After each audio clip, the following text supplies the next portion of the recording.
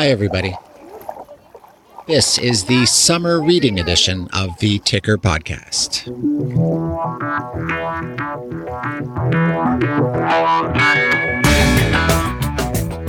But to paraphrase the immortal Lou Reed, hey man, why read? So today, this audio podcast brings you an audio article showcase, sampling some of the finest investor relations journalism from our summer edition. First up, science fiction. It's the near future, and IR has merged with AI to create Irma. She's alive! Alive! A riveting investigation into how intelligent robots are transforming the IR profession. Then, mystery. What automated financial news means for your quarterly earnings coverage. 5, 6, 7, 8, 9. And finally, intrigue. A gripping story on how Spotify sidestepped a traditional IPO and went public with a direct listing. So sit back, relax, and be read to. That's coming up after this week's Ticker News Update.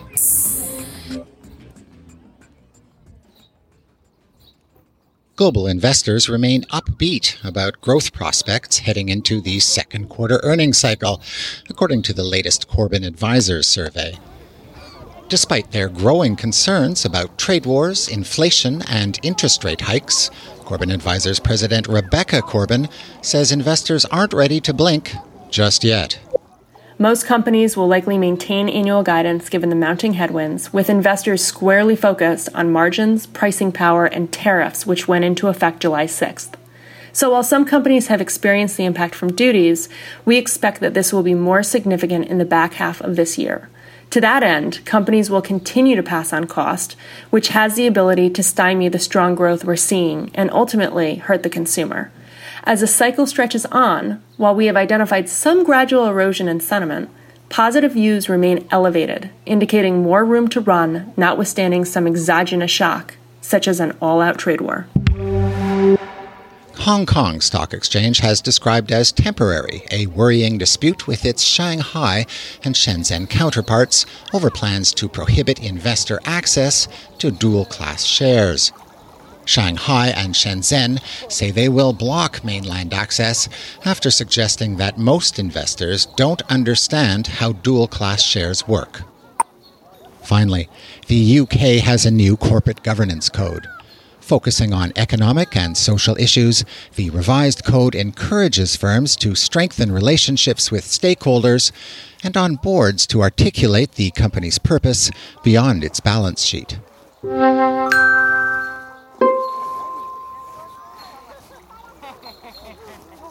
It's summertime, and what could be more refreshing than flipping through the summer print edition of IR Magazine? Unless, of course, you are listening. Let's listen now as Laurie Havelock reads excerpts from Garnet Roach's near-future science masterpiece about what could happen when IR meets AI.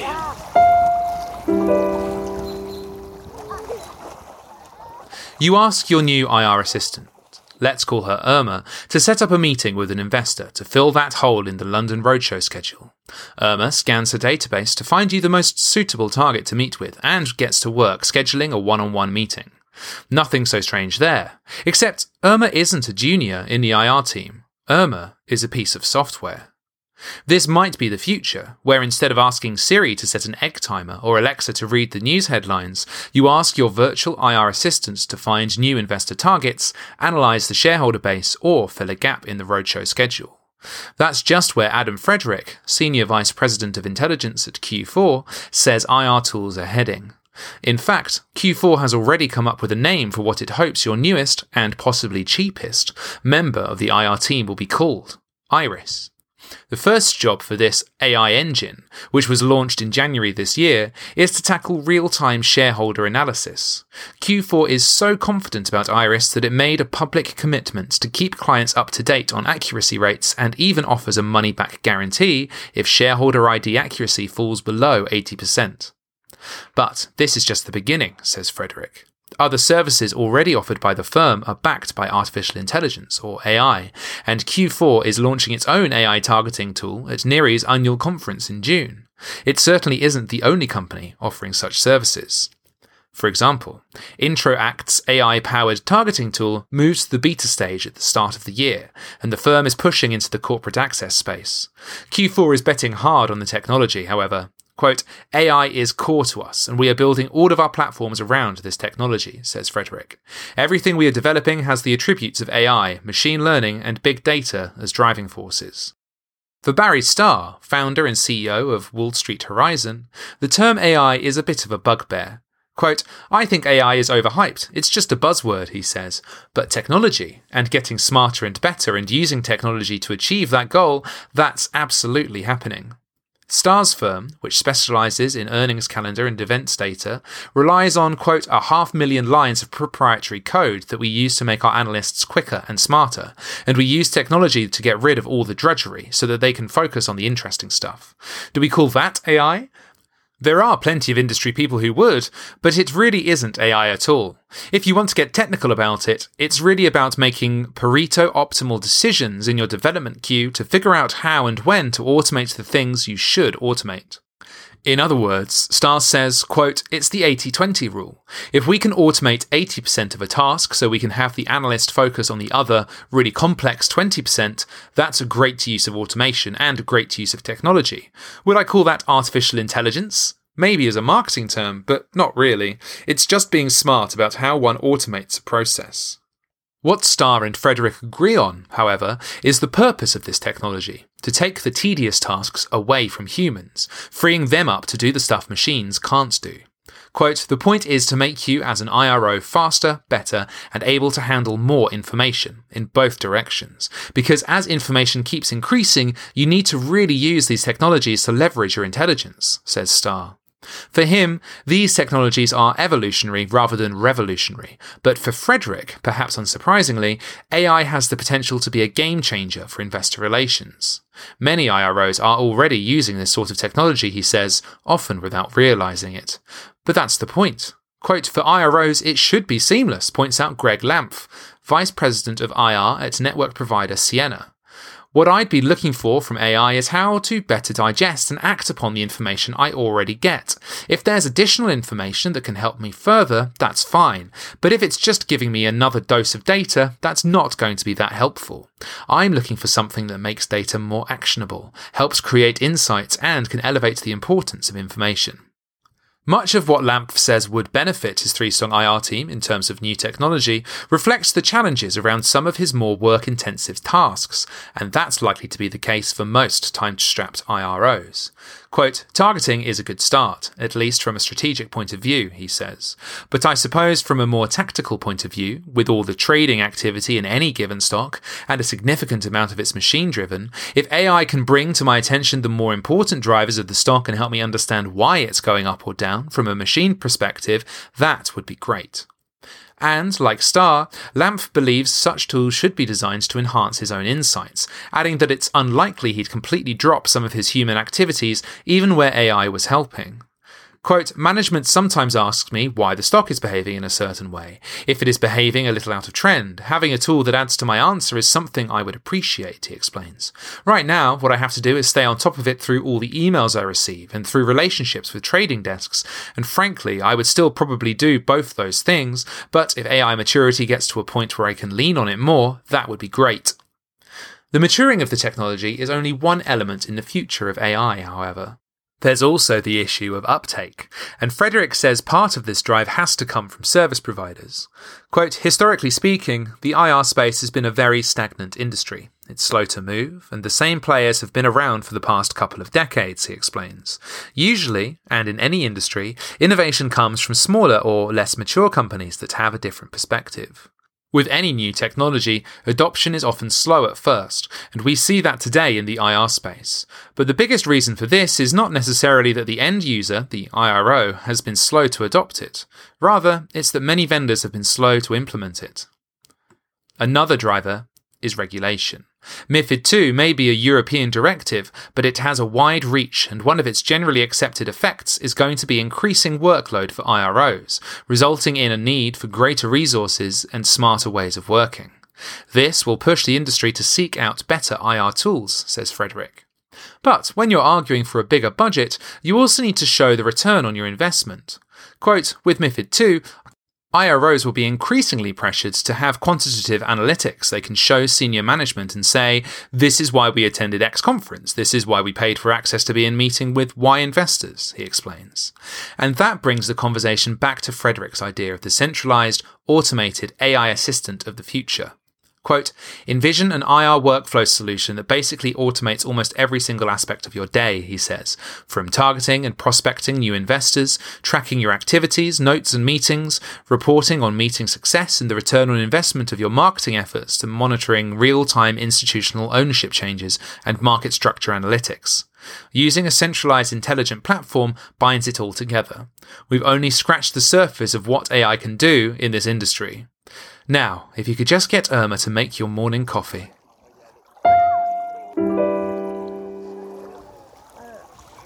Hi again. Ah yes, Irma. Well, maybe one day she could sling me another Molson Canadian. That may be asking too much. But as we find out in our next story, as artificial intelligence improves to bring investor relations professionals up to par with Wall Street's sophisticated technology, it's also worth keeping an eye on similar advances from newsrooms.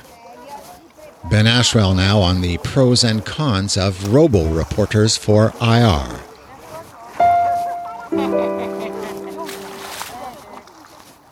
Quarterly financial reporting has long been the bane of many business journalists' existence. Trawling through earnings reports to input figures into a relatively pro forma article template can be dry and monotonous, as if investor relations professionals need to be told. That's why news organisations singled this out as an exercise that could be automated, at least in part. In doing so, they have created the welcome prospect of greater coverage, but also the fear of potential inaccuracies in such sensitive reporting. It's an area that has spawned several academic reports that, depending on which one you read, suggest these robo-stories can move a stock price, increase liquidity, or expose retail investors to greater risk. The question remains, are the bionic newsrooms of tomorrow entirely well suited to the quarterly news releases of today? For IROs, that means keeping a close eye on developments and your company's coverage. The Associated Press, or AP, made headlines in fall 2014 when it started publishing automated earnings stories. 4 years later, financial journalism assisted by artificial intelligence, or AI, has also been trialled by Dow Jones, Bloomberg, Reuters, and many others. AP's coverage of earnings releases has expanded from an average of 300 per quarter in 2014 to 4,700 in the first quarter of 2018, according to data from AP's partner Automated Insights. The majority of US public companies now receive some form of earnings coverage on the AP Newswire, along with a growing number of Canadian companies, says a spokesperson for Automated Insights. You can spot an auto-generated story by its footnote, which reads, quote, "This story was generated by Automated Insights using data from Zacks Investment Research." AP's model was the subject of a survey by academics at the universities of Stanford and Washington last year, which found that these robo-stories could lead to an increase in trading volume of about 38%. Quote, "What's nice for smaller caps is that I see news organisations like CNBC, Yahoo Finance and local news outlets carrying these automated stories, whereas these outlets might not publish a press release," says John Viglotti, Vice President of Investor Relations Products and Services at Cision and PR Newswire. Quote, "A lot of our smaller cap clients are looking at investor visibility to improve liquidity." Lisa Gibbs, Director of News Partnerships at AP, says these earnings stories are more accurate now than when they were written by humans. Due to the efficiencies created by accuracy and the volume of output, AP estimates that automating these stories frees up time for 3 full-time journalists to work on more in-depth reporting and investigative projects throughout the year. AP's process for automated stories isn't universally admired at public companies, however. Quote, automated earnings reports are a mixed blessing in the eyes of some industry experts, observes Neil Hirschberg, Senior Vice President of Global Media at Business Wire. Quote, while they certainly provide greater visibility to small and mid-sized companies that were previously excluded from editorial coverage, the template format of these reports can often result in material information being left out of stories. AP's earnings stories are concerned with revenue, earnings per share, adjusted revenue, and stock price performance. The data is extracted from earnings releases by humans and then input into essentially an earnings story conveying belt. These stories are less than 100 words in length and are intended as brief snapshots to be disseminated through a newswire. Gibbs explains that where these stories begin to go awry is when there's a complicated company story. M&A transactions and non-GAAP figures are 2 of the biggest sources of friction. Industry observers say numerous companies, including Netflix and Under Armour, have faced situations where a tech-driven news service has produced a story in which the figures are correct, but there is insufficient context to explain that they are due to unusual circumstances. Representatives from both companies declined to comment for this article. The impact of such reports can be felt particularly sharply by small caps. Telaria, formerly Tremor Video, is a small cap US stock specializing in video monetization. In February 2016, the company had to restate part of its net and gross revenue. An AP story reported a 30% fall in revenue, but, quote, it wasn't an apples-to-apples comparison, says Andrew Posen, Vice President and Head of IR at Telaria. The stock dropped by 15%. I had to spend a significant amount of time explaining to my board of directors and CEO what had happened. Posen adds that the AP story wasn't incorrect, it just lacked the context of the restated revenue figures compared with the previous quarter. If an earnings story is inaccurate, Gibbs says issuers should contact the news desk at AP, which routinely updates the stories. She adds that the AP team will consult Zacks investment research and pay attention to what the street is saying through consensus models to determine whether a story needs correcting. She did not comment specifically on Telaria. This throws up a potential point of vulnerability for small-cap companies looking to correct stories, as Posen illustrates. Quote, we have 2 analysts covering us, and the gap between their consensus numbers is relatively wide, so the numbers aren't as relevant as the numbers we would guide to. Accurate sell-side research coverage is a perennial challenge for small caps, even without the projected disruption that MiFID II will prompt. From April 2018 onwards, AP changed the headlines of the automated stories to call them, quote, earnings snapshots, rather than reflecting a positive or negative trend from results. This serves as a form of disclaimer that these stories aren't a source of in-depth financial journalism, Gibbs says. Quote, anyone expecting to truly understand a company's business and financial picture would be doing far more due diligence than just consulting a 100-word story from AP, she adds. In Telaria's case, however, Posen says both retail investors and hedge funds have traded based on misleading, but not, importantly, inaccurate, earnings stories. Recently, he knew there was a figure in Telaria's earnings release that might make a splash, so he prepared his management team and proactively calls to some of his retail investors to make sure they understood the story. Gibbs says AP would consider turning off automated stories for a specific company if there was a good case for it, and a consistent pattern of stories that required correction. Indeed, she says AP has decided to selectively turn off automated stories when a certain industry has faced accounting challenges that could result in misleading stories. This was most recently the case during the first earnings season after the US tax reform was passed, when many companies took large one-time hits to overseas revenue. Partly in response to the Stanford and Washington University study that linked AP's stories to an increase in liquidity, Nicholas Guest, a PhD student at the Massachusetts Institute of Technology, examined the market effects of earnings stories published by the Wall Street Journal. He looked specifically at stories covering the S&P 500, and his research finds that stories with more original reporting and less content reproduced from an earnings release increase trading volume and improve price discovery. Guest notes that WSJ articles will likely have a broader audience, one that includes potential retail investors, than newswire coverage from the likes of AP and Reuters, which tend to feed into investor terminals such as Bloomberg. Quote, as most readers of earnings coverage are also investors, or at least potential investors, any value-relevant information in an article will likely be reflected in their subsequent trading and ultimately in market prices, Guest points out in his research paper. Absent a press article, some or all of these investors would have to gather and process the information themselves. The impact on trading and price discovery would therefore be delayed. Essentially, automated stories can lead to greater liquidity, but stories with added input from journalists can also yield price discovery.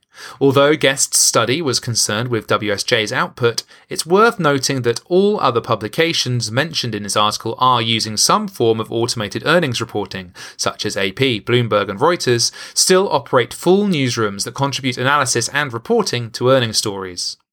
At Reuters, Reginald Tra, COO of editorial, is experimenting with new ways of employing machine learning and AI to enhance financial journalists' reporting. Both of these tools are focused on using technology solutions to scan data for trends and leads that could be used by reporters, creating what Tra calls the cybernetic newsroom.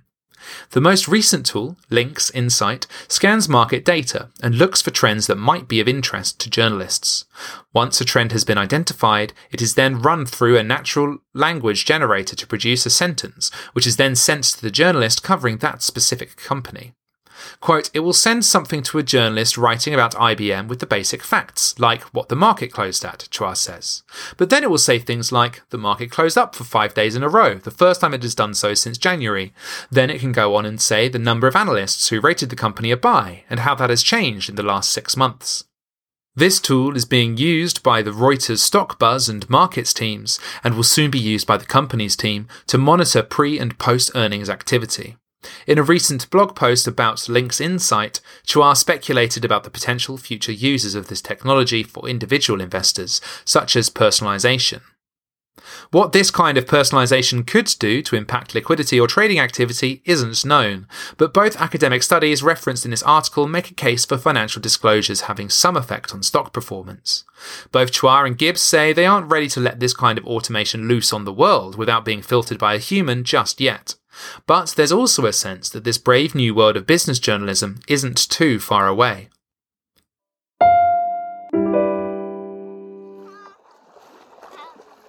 Robo-reporters, eh? No, I don't like it. Listen. When Spotify decided to go public in an unusual direct listing, it had to find some way to get its message to investors without the help of underwriters.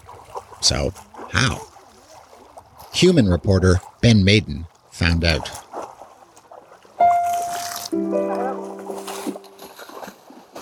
On March the 15th, a man in a pale blue button-down but untucked shirt and with a clip-on microphone where his tie might otherwise be, walked on stage to excited applause.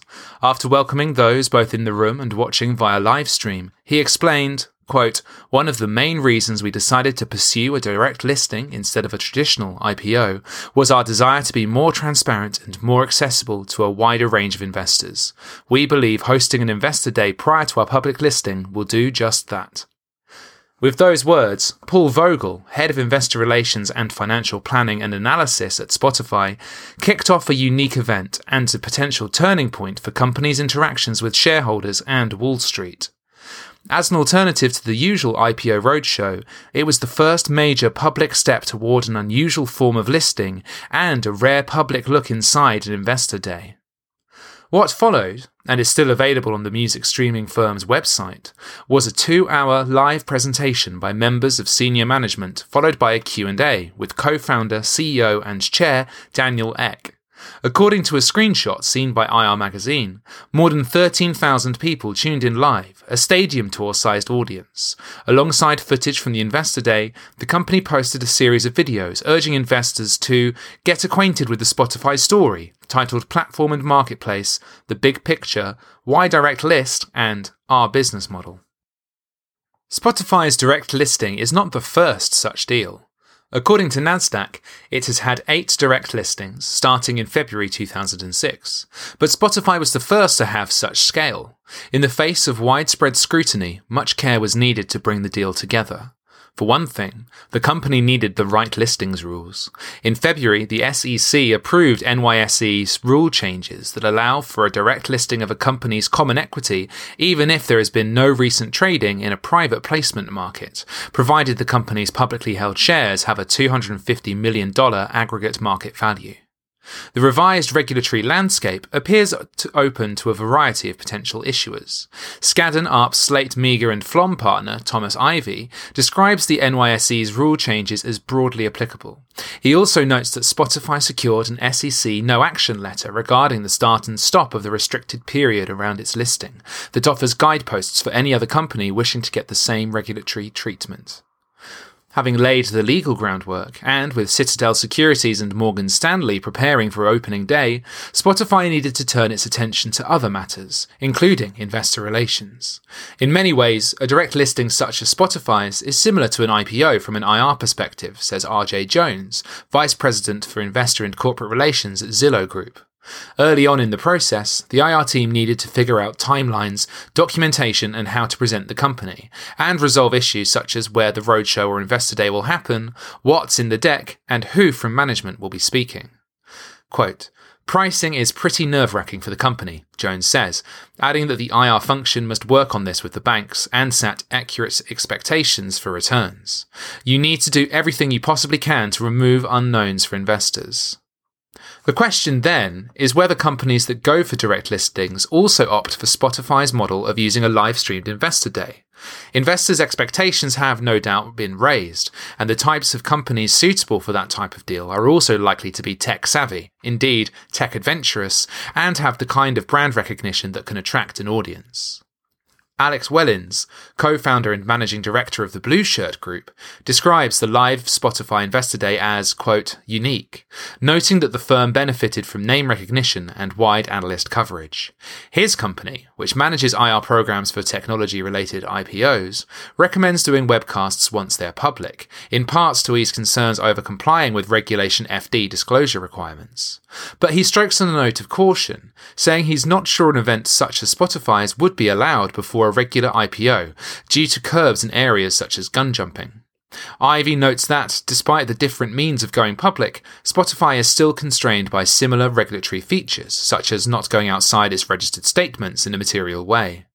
Jones, meanwhile, says streaming can be good for certain events where the company needs to cover lots of topics, such as at an investor day, but is less suitable for events like earnings calls. Ultimately, it's about whether the technology is a good fit for the company's brand and need for media presence, perhaps even how good management is on camera, he says, laughing.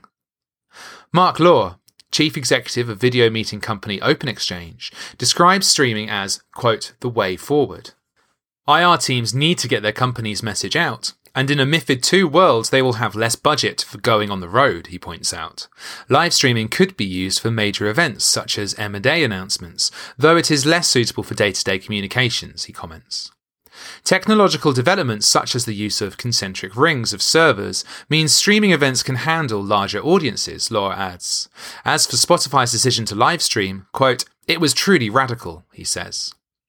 The consensus among industry professionals is that Spotify's direct listing was a success and that similar deals are possible, but will be viable options only for very particular companies. The list of ingredients needed includes having executives who are able to engage with investors and the street, particularly in the absence of underwriters. Others are having a large scale and being well known to investors and consumers. Above all, a company looking to follow in Spotify's footsteps needs to be happy not raising capital. Wellins says other, quote, mega unicorns could take the Spotify path. He notes that as more companies opt to stay private longer, they grow much larger and have larger investor bases before going public. Quote, my sense is that a lot of people were watching and waiting to see whether this was successful enough to be used as a model again, and I think that question has been answered, says Joe McCain, head of execution services at Citadel. As for the exchanges, Chris Taylor, NYSE Vice President for Listings and Services, says, Quote, a direct listing is an option for companies that do not need to raise capital or brand visibility, but instead want to offer a liquidity event for the early investors. While there is a high level of interest among companies looking to go public, there is a finite universe of companies that would benefit from this type of listing option. A potential issue for companies planning this route, and their IR teams, is governance. Spotify's listing gives founders Eck and Martin Lorenzson roughly 80% of shareholder voting power. Courtney Keatinge, directly of ESG research at Glass Lewis, says her firm has not taken a view on Spotify's governance because it waits until shareholder meetings to do so. But she adds that the issue of voting rights is, quote, something we've taken an increasingly hard line on. And having 80% rather than 100% founder control doesn't ease concerns, she says. Peter Kimball, head of advisory and client services at ISS Corporate Solutions, which advises companies, says there is also a lot that remains to be seen in terms of governance at the company, such as board diversity, structure, and rights. In the meantime, he notes that Spotify has not gone as far as Snap, which offered only non-voting shares. Quote, I don't expect to see the same kind of aggressive response from the institutional investor community, he says. This has been the Ticker Podcast's Summer Listening Edition. Subscribers can read or listen to the full articles in the special technology-themed summer edition of IR Magazine. Coming to you lakeside from the sandy shores of scenic Lac Menard in fabulous St. Lucie, Quebec, somewhere in the general vicinity of Mont Tremblant, I'm Jeff Cassette.